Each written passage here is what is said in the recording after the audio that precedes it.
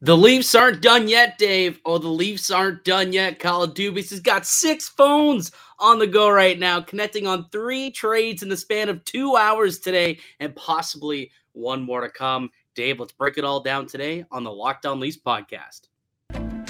You're Locked On Maple Leafs, your daily podcast on the Toronto Maple Leafs. Part of the Locked On Podcast Network, your team every day.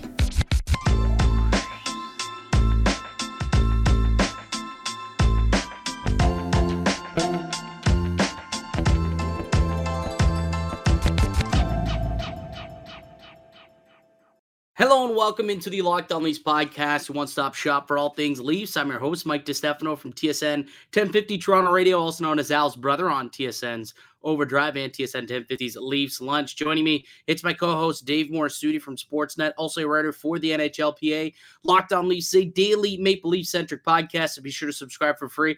Wherever you get your podcasts from, you can also catch us up on YouTube now as well.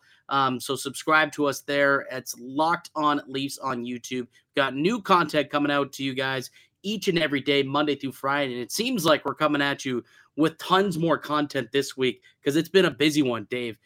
This episode, by the way, is brought to you by the FanDuel Sportsbook, the official sportsbook partner of the Locked On Network. Make every moment more. Visit FanDuel.com/LockedOn today to get started. Dude, we thought that yesterday was kind of the final deal. Maybe there was something minor to be done. And then today, not once, not twice, but 3 times, Kyle Dubas calls into NHL Central Registry and gets 3 separate transactions done.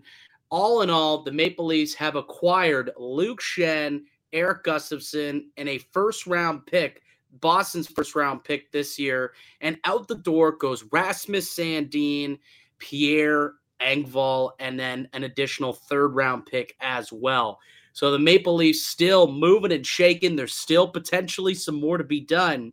But let's break these trades down individually, and then we can talk about the bigger picture of what it means and maybe what's next between now and Friday at 3 p.m. So let's start things off with, I guess, the biggest trade of the day, the one that really got things moving, and that was Rasmus Sandin getting dealt to Washington for a first-round pick and defensive veteran defenseman Erik Gustafsson. I guess what were your initial impressions on that trade, or do you want me to go first? You decide. Well, I was working, and I had just finished up working up some other trade stuff that was going on. All of a sudden, I see the notification from Al Friedman saying Sandin to Washington. Yep. And I'm like, is there another Sandin that I don't know about in the NHL? Because I could not believe it. Like, I was just stumped when I saw that.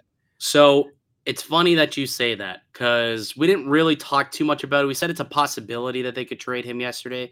But after we had finished up the deal to land Jake McCabe, we were talking about the contract situation or the cap situation. And when they ultimately, and it seems like they're about ready to, I think tomorrow on the 1st, they can activate Matt Murray. And in order to do that, though, they were $1 million over the limit. So they had to trade somebody. And technically, Rasmus Sandin at $1.4 million, him going out the door would allow them to open up pretty much enough space to be able to do that. So he was one of the guys that we did kind of circle as potentially a player that they could technically move out, but we thought it was kind of unlikely. But then I started thinking about this, and you said you were at work too. So I just got off the air of Leafs Lunch, and I swear to God, Dave, I was speaking with my producer, and we were talking about maybe what could happen going forward. We were talking about what the deep pairings could look like, and I kept saying Rasmus Sandin's on the outside looking in.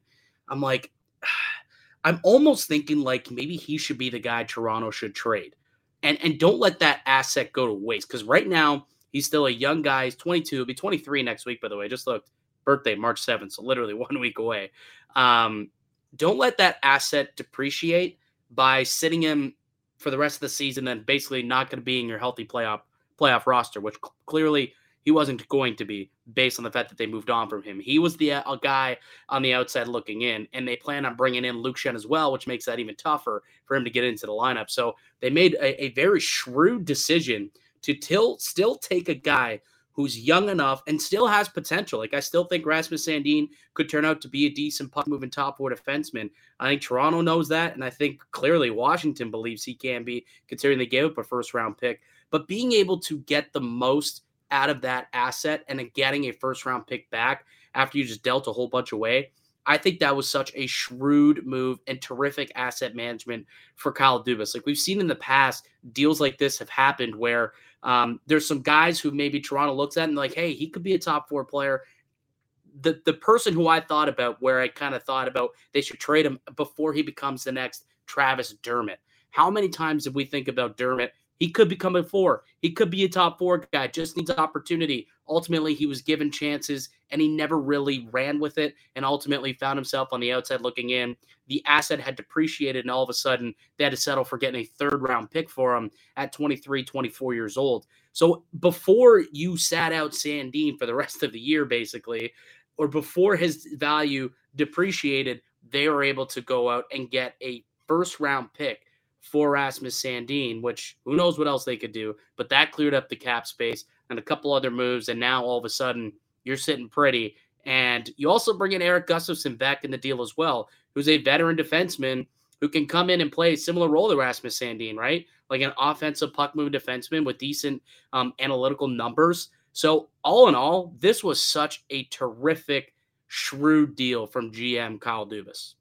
It was, I remember when we were talking about if we had to move off a player on the roster to go out and make like a big deal. I didn't envision Rasmus Sandin going in a deal like this, but I did say he would be a guy mainly because, as you said, his spot was being pushed further and further down the lineup, right?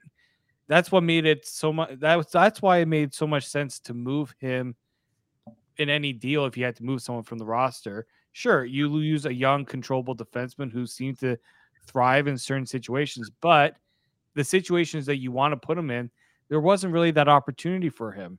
And the fact that you get a first-round pick and you get a veteran defenseman who, let's say the Leafs power play isn't clicking or they need to make a move, Erik Gustafsson can go right there and fill that role. He's done it. He actually would be the elite. He has the most points out of all Leafs defensemen now. Obviously, yeah, he's got 38 points. Erik Gustafsson has 38 points, and he's going to be probably your eighth defenseman right now. Yeah, that's the crazy part. And that's where I was like scratching my head with Erik Gustafsson coming in. It's just like he's now going from being a sure playing John Carlson's role in terms of being the power play guy in Washington to now he's on the outside looking in on the Leafs roster. It just shows also how crazy the last few weeks have been for the Leafs. That now Erik Gustafsson is your 7th, 8th best defenseman. That's exactly what this team is kind of needed. Is they needed options. They needed to make sure that they didn't have 6 good defensemen, that they have 7 to 8 good defensemen on this team. Absolutely. And now you think like if an injury occurs, like if Mark Giordano goes down, like there are guys who can step up and fill those roles, right? You've got now guys on the left. You've got depth on the left side. You've got depth on the right side. We'll get to Luke Schenn trade in a minute, but that also added, depth. But you also look at Erik Gustafsson. He's a guy who can fill in on a second power play if he does go in, right? And he can play similarly to, what Rasmus Sandin could have brought you, and A, at a much cheaper rate. B, he's not under contract for next season. And C, he's actually performing extremely well. He's been on their second pair this year, Dave. So, Gustafsson can actually, if he gets in, right? And that's worst case scenario, Gustafsson gets in. Because as we noted, he's like right now, 7th, 8th defenseman, most likely, like depending on if there's another move to be made, which we can get to in a little bit. But, I also just look at Rasmus Sandin and at the beginning of the year, you remember how contentious that relationship was? Like he was a guy who did sit out. Right. He sat out through to the beginning of training camp. He wanted to, get the contract. He felt like he could be a top 4 guy, wanted a bigger role. And ultimately, Toronto just never really trusted him and felt that he was that guy. And I think moving on from him and letting him maybe see if he can do that elsewhere, if there's another GM. And clearly you look at, out in Washington, if you get a first-round pick for a 23-year-old defenseman, you have to believe that he can turn into a top 4 guy, right? Or else you're probably not making that bet. But the Leafs just didn't see it. And ultimately, if they thought to themselves, hey, if we're concerned about this guy in the playoffs, and you look at the games that he played against those top tier teams, the Rangers, the Bostons of the world, he kind of got outmanned. And he was somebody who they definitely felt like they didn't feel 100% convinced that he was playoff caliber. And if that's the case, move on from him and get that first round pick. Terrific, terrific trade. And also, you brought in McCabe, you signed Connor Timmins. Like, he's no longer really a necessary piece of the future either. Like, remember coming into the year, we're thinking about looking at Sandin's like, well, Muzzin's not getting any younger, Giordano's not getting any younger. I mean, that's true, but now all of a sudden you've had Liljegren elevate his game. They've got Timmins signed for a couple more years, and now they've brought in Jake McCabe at $2 million, and he can fill that top four role. All of a sudden, you look at all that, and now you think about, okay, he doesn't play a playoff-style game. Sandin's expendable, and you got a first-round pick for an expendable piece. Great trade. I know I've said this a bunch of times, but, this was a terrific, shrewd deal from Kyle Dubas. I still can't believe that it actually happened that way. Yeah, and you're surprised also that, the first, obviously people say, it's Boston's first round pick. So it's basically a second round pick. This is a good draft. And, Kyle Dubas, actually, we don't know if that first round pick is going to stick around. There's, that's still a possibility to move. But if they do keep the pick, now all those draft picks that you trade away, you can take that first round pick. And if a team wants to move forward in the draft, you can give Crew a couple more picks. All of a sudden, that depletion of picks looks a little bit different now. So I like that it gives them options. You don't like to see a young defenseman get traded away, but I don't think the Leafs are going to live to regret trading Rasmus Sandin going forward. I just don't. Yeah, completely agree with you. All right. Well, Rasmus Sandin was just the tip of the iceberg. 2 more deals followed after that. Luke Schenn is a Toronto Maple Leaf once again. And my guy, Pierre Engvall, is gone. We'll break down those deals also on the other side. But which one we got first, by the way? Is it you? You got you got the first ad read of the day. So why don't you hit it from our good friends at Indeed. Yep. No matter how the last game went, anytime you take the field, you got a shot at greatness. Give your team the best shot at winning by recruiting more MVPs with Indeed. Maybe that's where Kyle Dubas did all these trade ideas. He went on Indeed and looked at how he could make his team a championship team. If you're hiring, you need Indeed, because Indeed is the hiring partner where you can attract, interview, and hire all in one place. And Indeed is the only job site where you're guaranteed to find quality applications that meet your must-have requirements, or else you don't pay. Instead of spending hours on multiple job sites hoping to find candidates with the right skills, you need one powerful hiring partner that can help you do it all. Indeed partners with you every step of the hiring process. Find great talent through time-saving tools like Indeed Instant Match assessments and virtual interviews. With Instant Match, as soon as you sponsor a post, you get a short list of quality candidates with resumes on Indeed that match your job description. You can invite them to apply right away. Plus, you only pay for quality applications that meet your must-have requirements. And obviously, one of the things, if you're someone who is looking to add people on Indeed, Indeed makes it easy to hire great talent. According to ComScore, Indeed is the #1 job site worldwide. And Indeed delivers 4 times more hires than any other job site combined, according to Talent Nest. This was back in 2019. Join more than 3 million businesses worldwide that use Indeed to hire great talent. Start hiring right now with a $75 sponsored job credit to upgrade your job post at Indeed.com/locked-on. Offer valid through March 31st. Go to Indeed.com/locked-on to claim your $75 credit before March 1st. Again, that is Indeed.com/locked-on. Terms and conditions apply. Need to hire? You need Indeed. Welcome back into the Locked On Leafs podcast. It's Mike DeStefano and Dave Morisuti. A busy day in Leafland once again. We thought that yesterday's trades were exciting. Kyle Dubas had a nice little matinee follow-up the next day. 3 deals in the span of 2 hours. We just broke down Rasmus Sandin.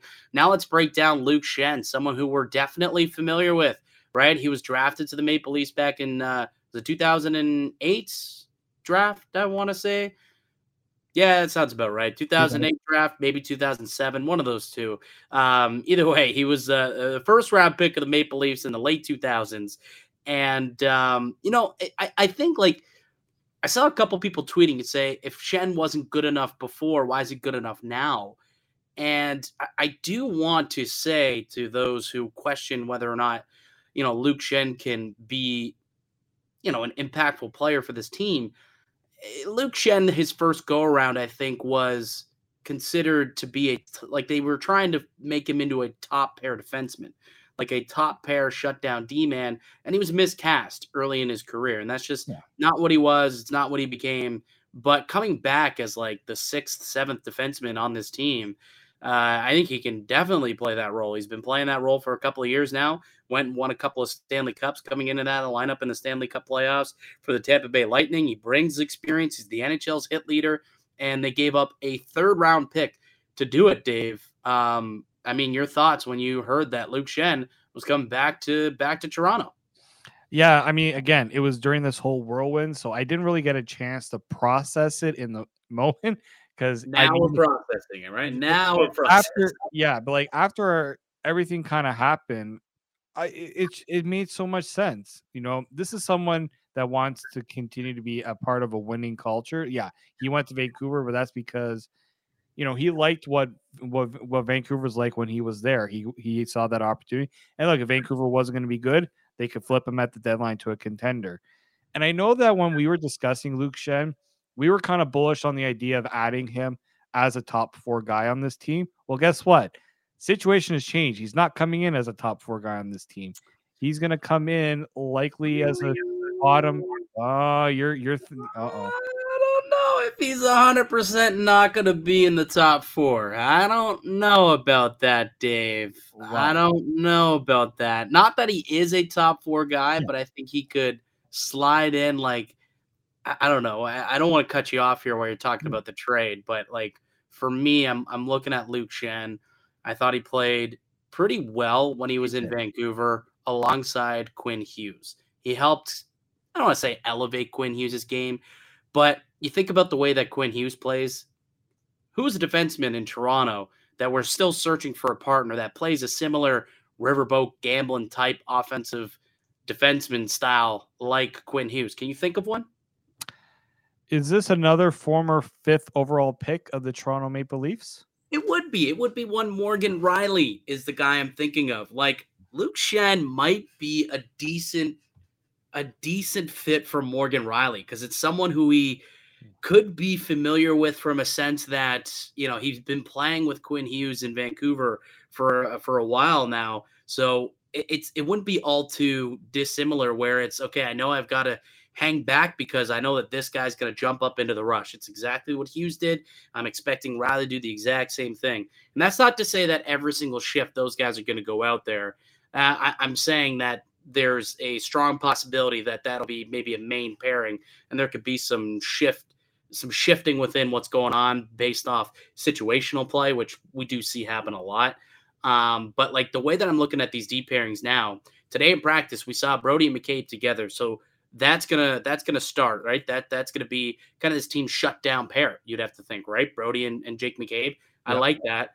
We saw Riley with Justin Hall as the second pair at practice today. Mm-hmm. I don't like that, not one bit. We talked about how much we hate that. But I wonder if Justin Hall was just a placeholder for what was soon to come in Luke Schenn, and that's who they're kind of penciling in next to Riley so that they can still allow Giordano and Timothy Liljegren to kind of be on the third pair and really just have an incredibly deep, 3-pair unit in Toronto. I don't hate that. If you ask me if I would rather have Luke Schenn with Riley or Justin Hall with Riley, I'm going to take Luke Schenn. Yeah. And look, if Justin Hall is your 8th guy, that's even better because Luke Schenn has had more time playing against top opponents and playing against top competition. I think he fares better into what the Leafs need in their own end. I just don't think Justin Hall, when it comes down to it in playoff style hockey, is going to be able to handle what I think Luke Schenn will be able to handle. Yeah, Vancouver wasn't exactly a good team, but they are also not the Leafs, right? Luke Schenn is not going to, he's coming to a good team. And the reason why he was pretty good in Tampa was a good team. So I don't like to kind of compare like situations like that, because I do think when you put a player in a position to succeed, they can excel. And Luke Schenn will know exactly what his role is. If he's the Morgan Rielly guy, he'll know, just let Morgan Rielly do what he needs to do with the puck, get the puck to Mo, let him do that work. Treat it just like Quinn Hughes. Yeah, exactly. And then like once you get into a game where you're trying to nurse a lead in the third period, you're up by 2 and you're playing Tampa, and you want to shorten your bench, okay, flip around your D pairings. Now all of a sudden, what do? Put McCabe with Rielly, put Gio with Brody, and then you kind of sit Lily and Schenn, and then all of a sudden you feel pretty good about those 4 guys. And by having Gio on your third pair, you can kind of rest them up for 2 periods, and then come to the third, you might be a little more rested up and able to perform at a more optimal level in the final 10 minutes trying to shut things down. Like, I think when you also look at the amount of versatility that they have with McCabe and with Brody, both guys able to play to left and right, it really would give them a real opportunity to switch things around on the fly. And we know how much Sheldon Keefe likes to do it. His lineup is very fluid. So just because Rielly Schenn start a game together, it doesn't necessarily mean that they're going to be going over the boards each and every time, right? Like if it's an offensive possession, right, and they need a goal, maybe send Rielly and Liljegren out there for a shift in the offensive end, because those are 2 guys who you feel more strongly can provide you offense. Or maybe it's, McCabe, or I don't know, whoever you want to say, Gio and Brody, like whatever. I think Rielly Liljegren actually is probably the best example I could come up with for an offensive zone faceoff, to be honest. So I did good on the first one there. But you know what I mean? Where if it's defensively, maybe potentially you want to throw Schenn out there, but you don't want Rielly out there defensively. Okay, Gio Schenn, get out there, see what you can do, or Brody Schenn, get out there, McCabe, Schenn, whatever you want. There's a lot of flexibility within this lineup that you can use if you're Sheldon Keefe, not only from game to game, period to period, but dude, shift to shift. We see it happen all the time. So. But, I think this is an incredibly deep pairings. Like we haven't brought, like Justin Hall right now is on the outside looking in along with Gustafsson, or maybe Schenn.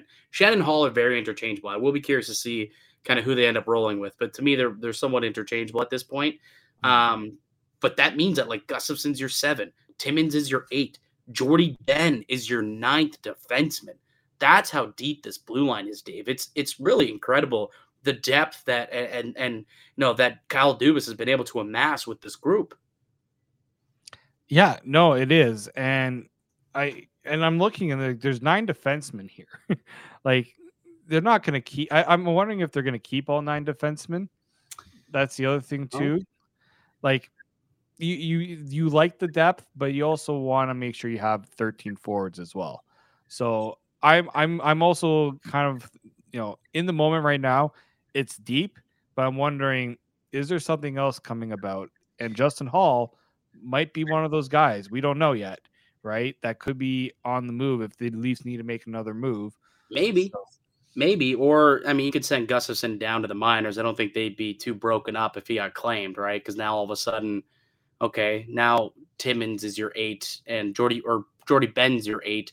And Timmins is your 9 guy if you want to send him down. True. You know what I mean? So like either way, they got a bunch of different combinations they could have. Again, they have 10 NHL defensemen. Like ultimately they have 10, right? Yeah. Okay, Brody, Rielly, Schenn, Gio Lilly. Those are the 6 we think will play. They've got Hall and Gustafsson, and then Jordy Ben again down in the minors. That's 10 NHL defensemen that you have to your disposal come playoff time. And to your point, maybe one does get dealt. We'll get to that on the other side, though. We are also going to break down the Pierre Engvall trade, which also happened today. So no more Pierre Engvall. I'm sure a lot of you are very happy. There's no player that was more polarizing in this, like on this team, than Pierre Engvall. I'd be surprised if you asked people, who are you more happy? What trade were you most happy about in the last 48 hours? The answer would be Pierre Engvall and him getting booted off the team. That's not my feeling. We all know how I feel about this guy.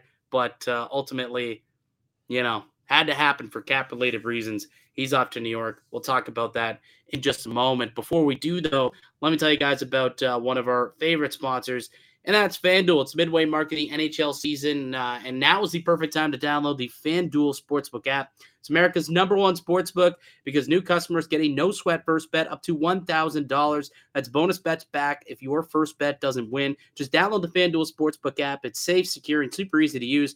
And you can bet on everything from money line to point scores, goal scores. Tomorrow you got, Sam Lafferty making his debut against the Edmonton Oilers, maybe an anytime goal against Edmonton. Show off for his new teammates, perhaps. You can place that wager on FanDuel. Plus, FanDuel even lets you combine your bets for a chance for a bigger payout with the same game parlay. Don't miss the chance to get on your no-sweat first bet up to $1,000 in bonus bets when you go to FanDuel.com/lockedon. It's FanDuel.com/lockedon to learn more. Make every moment more with FanDuel, an official sports betting partner of the Locked On Network.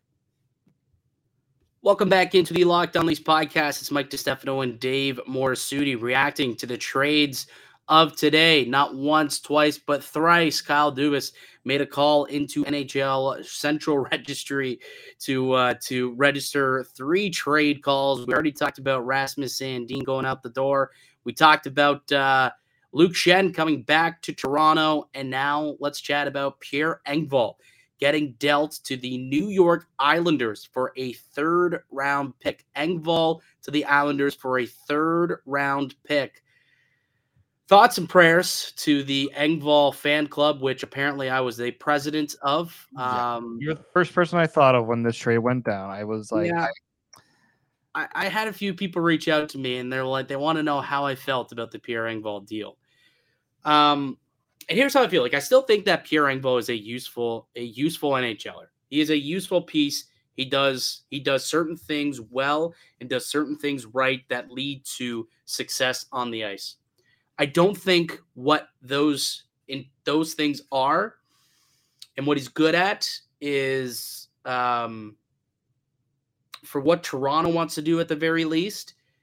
I don't think they lend to what they're trying to get to. And by that, the buzzwords that we keep hearing around Toronto with Sheldon Keefe and Kyle Dubas and everybody who's coming to the Leafs through these trades, the buzzwords we keep hearing is compete level, toughness, and character. Which I'm not going to poke fun at Pierre Engvall's character. I don't know the guy personally, so I can't really say that's not there. But the other 2 parts, you talk about competitiveness and you talk about toughness.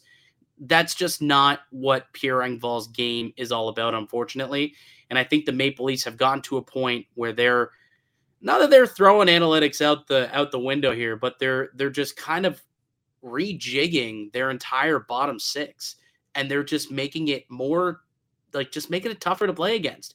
And unfortunately, that means that Pierre Engvall no longer fits the scheme, no longer fits what they're trying to do, the identity of what that third line was supposed to be. And that's ultimately why they decided to move on from him. And now he'll probably have his spot taken by Sam Lafferty. Like, bringing in Lafferty really made him expendable. And you could think about maybe there's another guy who could end up coming,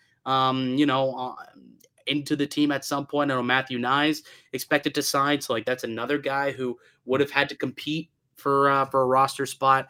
And when you got a guy like Pierre Engvall making 2.25 and you're, again, similar to Sandin, you look at him and you say, not sure he's a playoff performer, cut bait and move on. And that's exactly what he did.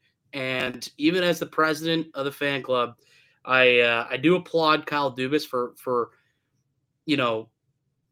noticing that, cutting bait, moving on, and really sticking to a plan that he has when it comes to rejigging this entire bottom 6 and becoming really these are all a-holes.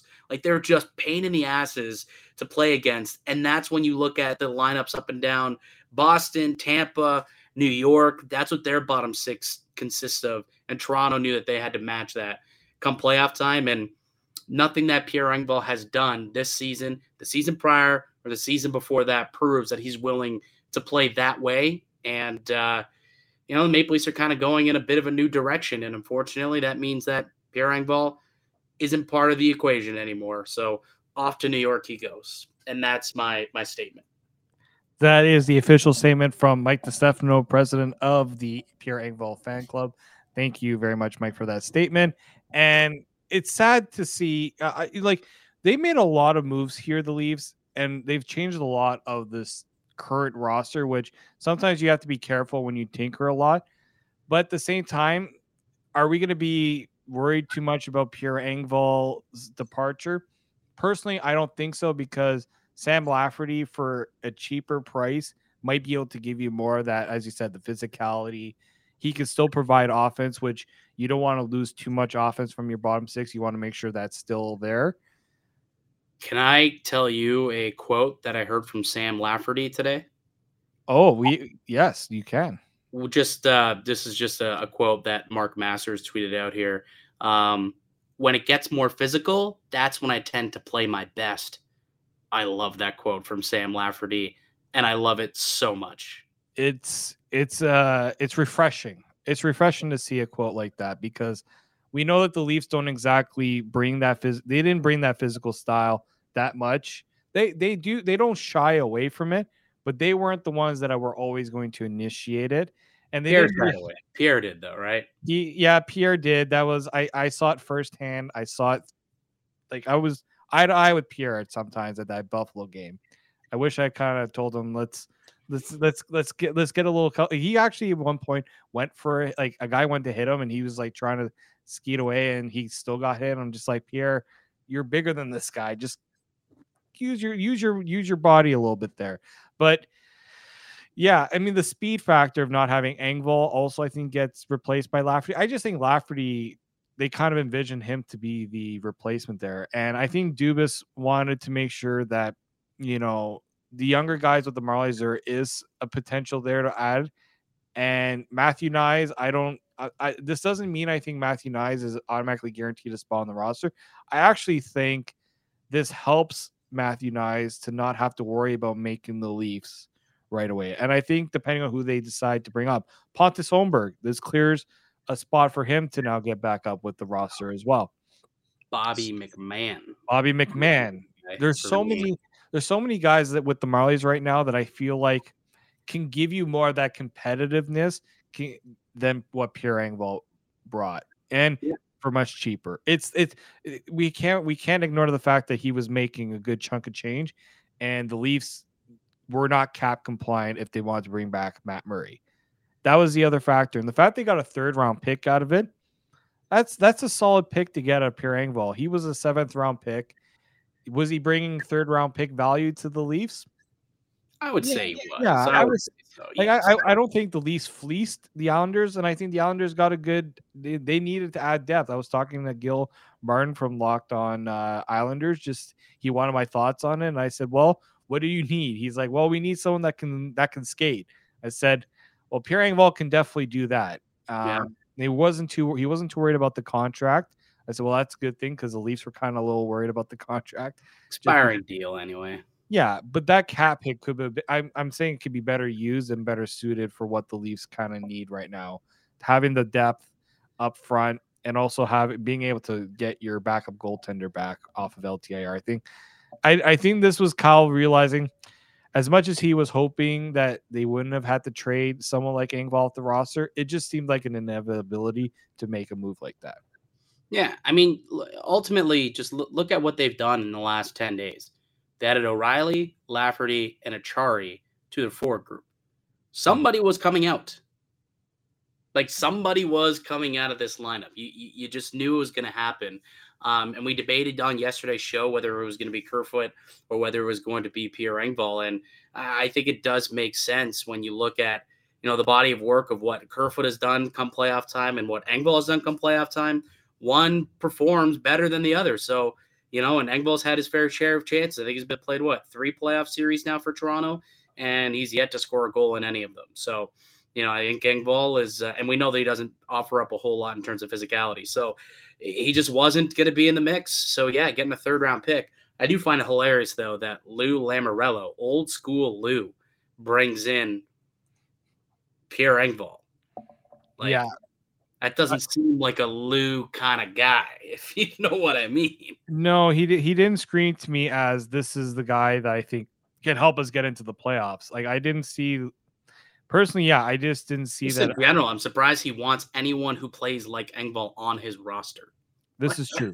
Yeah, no, I totally agree on that. And when I look at, I thought Engvall would have been moved in one of these other deals to facilitate, Luke Shen coming in or facilitate any other deal that was made, or even the one to Chicago. I think Kyle Dubas also kind of did Pierre a bit of a favor here and not trading him to one of those like Chicago or Vancouver's and giving Pierre a chance to at least be with the team that's going to contend. I don't think that was his full intention, but I think it's just a nice little added bonus. Sandin's going to a good spot in Washington. Like he didn't totally just like do away and put these guys into like purgatory. Yeah, like they're not going to Arizona, right? Like no. Yeah, I agree. He put them at least in spots where they can still play some, somewhat competitive hockey. So what's next, Dave? What is next? Because they still have. So I tweeted this out. If you want to pull up the tweet that I had earlier today, just seeing what's going on with the cap situation, the lineup situation. And we believe that Matt Murray will be activated off LTIR any day now, like potentially tomorrow. And so after these trades, they can activate Matt Murray off LTIR. That's a spelling error on my end. It's supposed to say off LTIR. And still have $928,000 in cap space to do something if they want. So that's the situation now that the Maple Leafs find themselves in. Friday, 3 p.m. is the deadline. Do you see them making another move? Like, do they use that cap space to do something else? Can they get more cap space by adding players who are currently on the roster into trades to go out and maybe make even a bigger acquisition? Like, is Dubas done? Is there something else here you think? Or is he going to take this cap space home with them come 3 p.m. on Friday? What do you think is the next 3 days going to look like here for Kyle Dubas and the Maple Leafs? Yeah, it's funny because when they announced, and I'm just going to bring up, somebody brought up, just to bring the defense here as well. Somebody brought up literally right after I think it was the Shen trade. That was the last trade that was announced. And then we heard that Jonas Korpisalo was being scratched for trade related reasons. There was a bit of like, oh, is Kyle Dubas now going to go and add a goaltender? And if I'm going to add a goaltender, it would be Jonas Korpisalo. I don't know if you've watched Korpisalo. I know Columbus Blue Jackets stink, but I watched Korpisalo play, go up against Connor McDavid and Leon Draisaitl on the Oilers the other day. And he made like 20 saves in the third period to help the Columbus Blue Jackets beat the Edmonton Oilers. Yeah. And play well against Toronto 2 weeks ago. Yeah, and the Leafs should have won that game like 7-0, and I think they was it 2 or 3-0? 3, Joe Woll. Yeah, that was actually Samsonov got this. Oh, no, Samsonov got that one. Never mind. And I'm thinking to myself, I'm like, if the Leafs were going to go out and get a third goaltender, that would probably be the guy. I've seen what Korpisalo can do in the playoffs all too familiarly and being really pissed off that you don't get the goaltending of Jonas Korpisalo in the playoffs. I don't know if you ever saw what he did against the Tampa Bay Lightning also. Are you referring to the 5 overtime game? The only reason why it went to 5 overtimes was because of Korpisalo making like 6. It was like 93 saves or something like that. It was legitimately like 88 or 93 saves. It was insane the amount of stops that dude had to make. Yeah, it was great. He made a record 85. He saved an NHL record 85 shots. So 85 shots, 85 saves? 85 saves. So he would have, and then it was what, like a 5-4 game or something? I can't even remember what the final score of that game was. What was the final of that game? Maybe if he saw 87 shots. I don't know. Anyways. 3-2 win for Tampa. So he faced 88 shots in that game. 88 shots. Stupid. Anyways, he would be an interesting ad for sure. So what you could do is like if you want to put one of those defensemen you're talking about, it doesn't even have to be Hall. It could be like Gustafsson. Put him along with, I don't know, whatever Like, what would that even cost to acquire? I don't even know what it would cost to get him. Like, you're not giving up your first round pick. Like, that Boston pick's not going the other way for Jonas Korpisalo. No. You don't really have any other picks, so you'd probably have to give up a prospect to get him. Like, that's the only thing. Like, I don't know. Like, would you be willing to give up a decent prospect to get Korpisalo? Like, would you give up a Roni Hirvonen? Would you give up, I don't know if you would, maybe Robertson, perhaps? No, I probably wouldn't. You look at prices right now. The problem is we haven't seen a goaltender move, and that it's tough to gauge what a goaltender will go for. Like, goaltenders generally don't go for a lot at the deadline. Those that do get moved. So I don't think it would cost a whole heck of a lot unless salary's retained. Couple thirds? Could a couple thirds get it done? They got some third-round picks. I think so. Like, you'd be doing Columbus a favor right now if you took Korpisalo off their hands because they want to lose. They don't want to win. This is like when Buffalo traded every goalie possible. Yeah. Basically it was like, oh, you're making saves for us. Sorry, you got to go. Yeah. I remember that year. And so that's where I think the Leafs, if they want to go and do that, they can. Would it be the right use of assets? I don't know. The Leafs have done it before. Like David Riddick, when they did that trade a few back in the bubble, that was a 3rd-round pick that they traded to Calgary. So I think that would roughly be the price, in my opinion, for if they went and did that. Yeah, I think that's probably correct. Like a third and maybe like a B prospect. Like, I don't know. I don't even know. A finished prospect that maybe is a little lower in the lineup than Topi Niemela and Hirvonen. Maybe even someone who could go and play on their roster. Like, would they maybe even want? Like, maybe they want like a Pontus Holmberg or Alex Steves, SDA. Like, maybe one of those guys potentially. I think there's ways to get it done. I don't think it would be a difficult move. Yeah. Unless you got a bunch of teams that all of a sudden want Jonas Korpisalo and he becomes a hot commodity. Yeah, and the goalie market's been relatively quiet too, right? So you're right. It probably wouldn't cost you a whole lot. I don't know how many teams are screaming for a goaltender at this point in the year. So, maybe not. But I will say this, like if there is any level of doubt in your tandem, in Matt Murray or in Ilya Samsonov, if there's any level of doubt that those guys either might not perform or may not stay healthy, if you are Kyle Dubas and you have any sliver of doubt, and why wouldn't you with what's gone on with Matt Murray this season, I think you do have to make a move and bring in another goalie. Even if that means having 3 goalies on your roster. Like that's the other thing that people I think are forgetting is like it's possible to do that, right? Like the way that it works right now, you could technically make the trade for Korpisalo. Like if you trade a 3rd-round pick, Eric Gustafsson, and then whatever, pick any other prospect. But basically, let's just say Gustafsson salary plus whatever it'll take for Korpisalo, you're under the cap. You have 3 goalies on your team once you activate Murray, but you're under the cap. And then you do have 3 goalies. Like that's just the way that you're going to play it from here on out, just to make sure that you have the depth at that position that you want. That is a possibility to do. Plus, you got all these new guys. It's not like you want to be taking dudes out of the lineup anyway. So, like, health aside, if guys get hurt, it's different. You can call people up. But I don't know how many forwards you want to be pulling out of the lineup as it sits. Like, you kind of have your 12 guys. A lot of them are brand new. You got to tinker and see what works. So, like, you're not pulling dudes out. You're just flipping them around. So, like, do you need a 13th forward? As long as everyone stays healthy, I don't think there's a single need to bring in another forward into the mix. Again, health aside.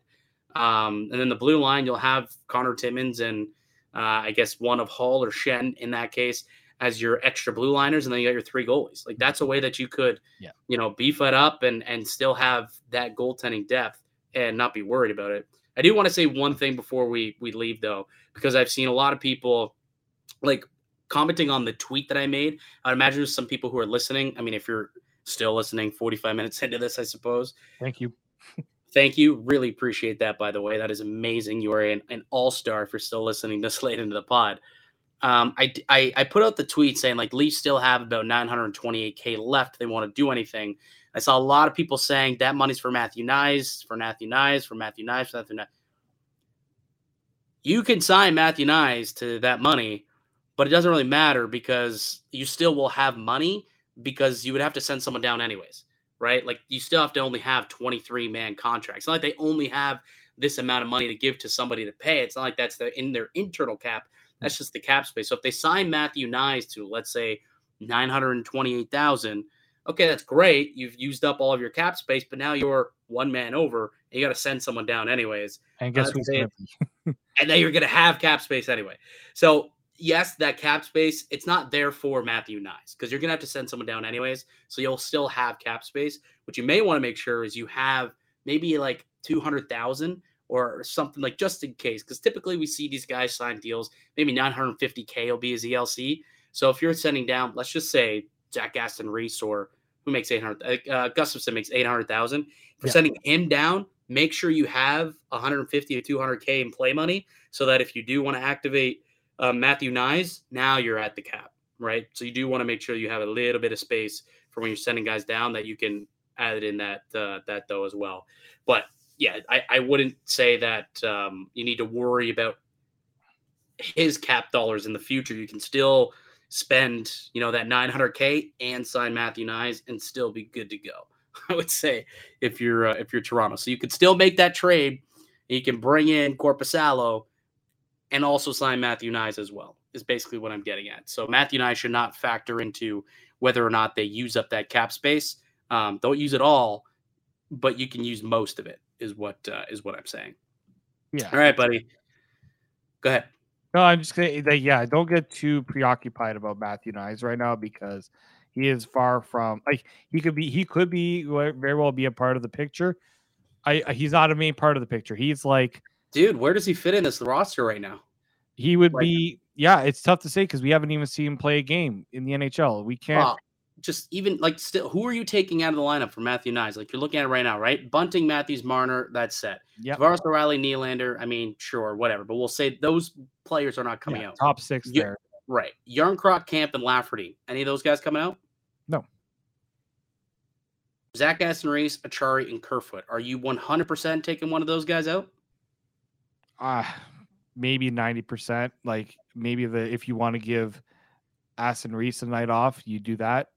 Out of all of them, he's probably the one because they have done that before. Other than that, I'm not telling Matthew Nyes, this is your spot right here. We're waiting for you.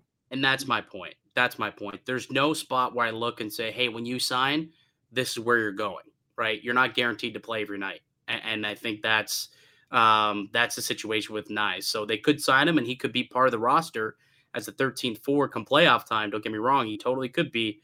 But I don't think he's coming in and he's guaranteed a spot on this roster. I don't think that's the case. I really don't. You don't know what you're going to get out of him. He'll get an opportunity. He'll play a couple of games, I'm sure. But is he going to be starting game one of the playoffs? I don't know. Sheldon Keefe, does he fit into that role?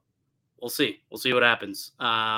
Anyways, I'm sure there'll be a lot more information for us to break down in the coming days as the trade deadline continues to near. There still might be another move to be done, as we noted. So we'll see what ends up happening. We'll return tomorrow for another show. Maybe we'll have another trade that we'll have to break down potentially. Who knows what's going on. Today was a crazy, crazy day. Fun stuff.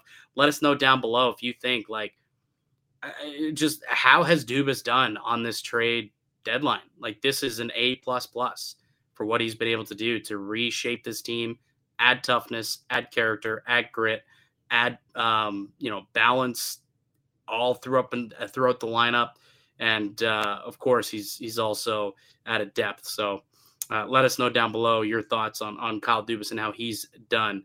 All right, that'll do it for us here today on the podcast. I'd like to thank you all for listening and supporting the show. You can subscribe to the Locked On Leafs podcast on all podcasting platforms, including on YouTube, and receive daily Leafs content. Follow myself on Twitter at Mickey_Canuck. Follow Dave at D_Morisuti. Follow the show as well at Locked On Leafs. We'll be back with another episode tomorrow. But until then, keep locked right here on Locked On Leafs.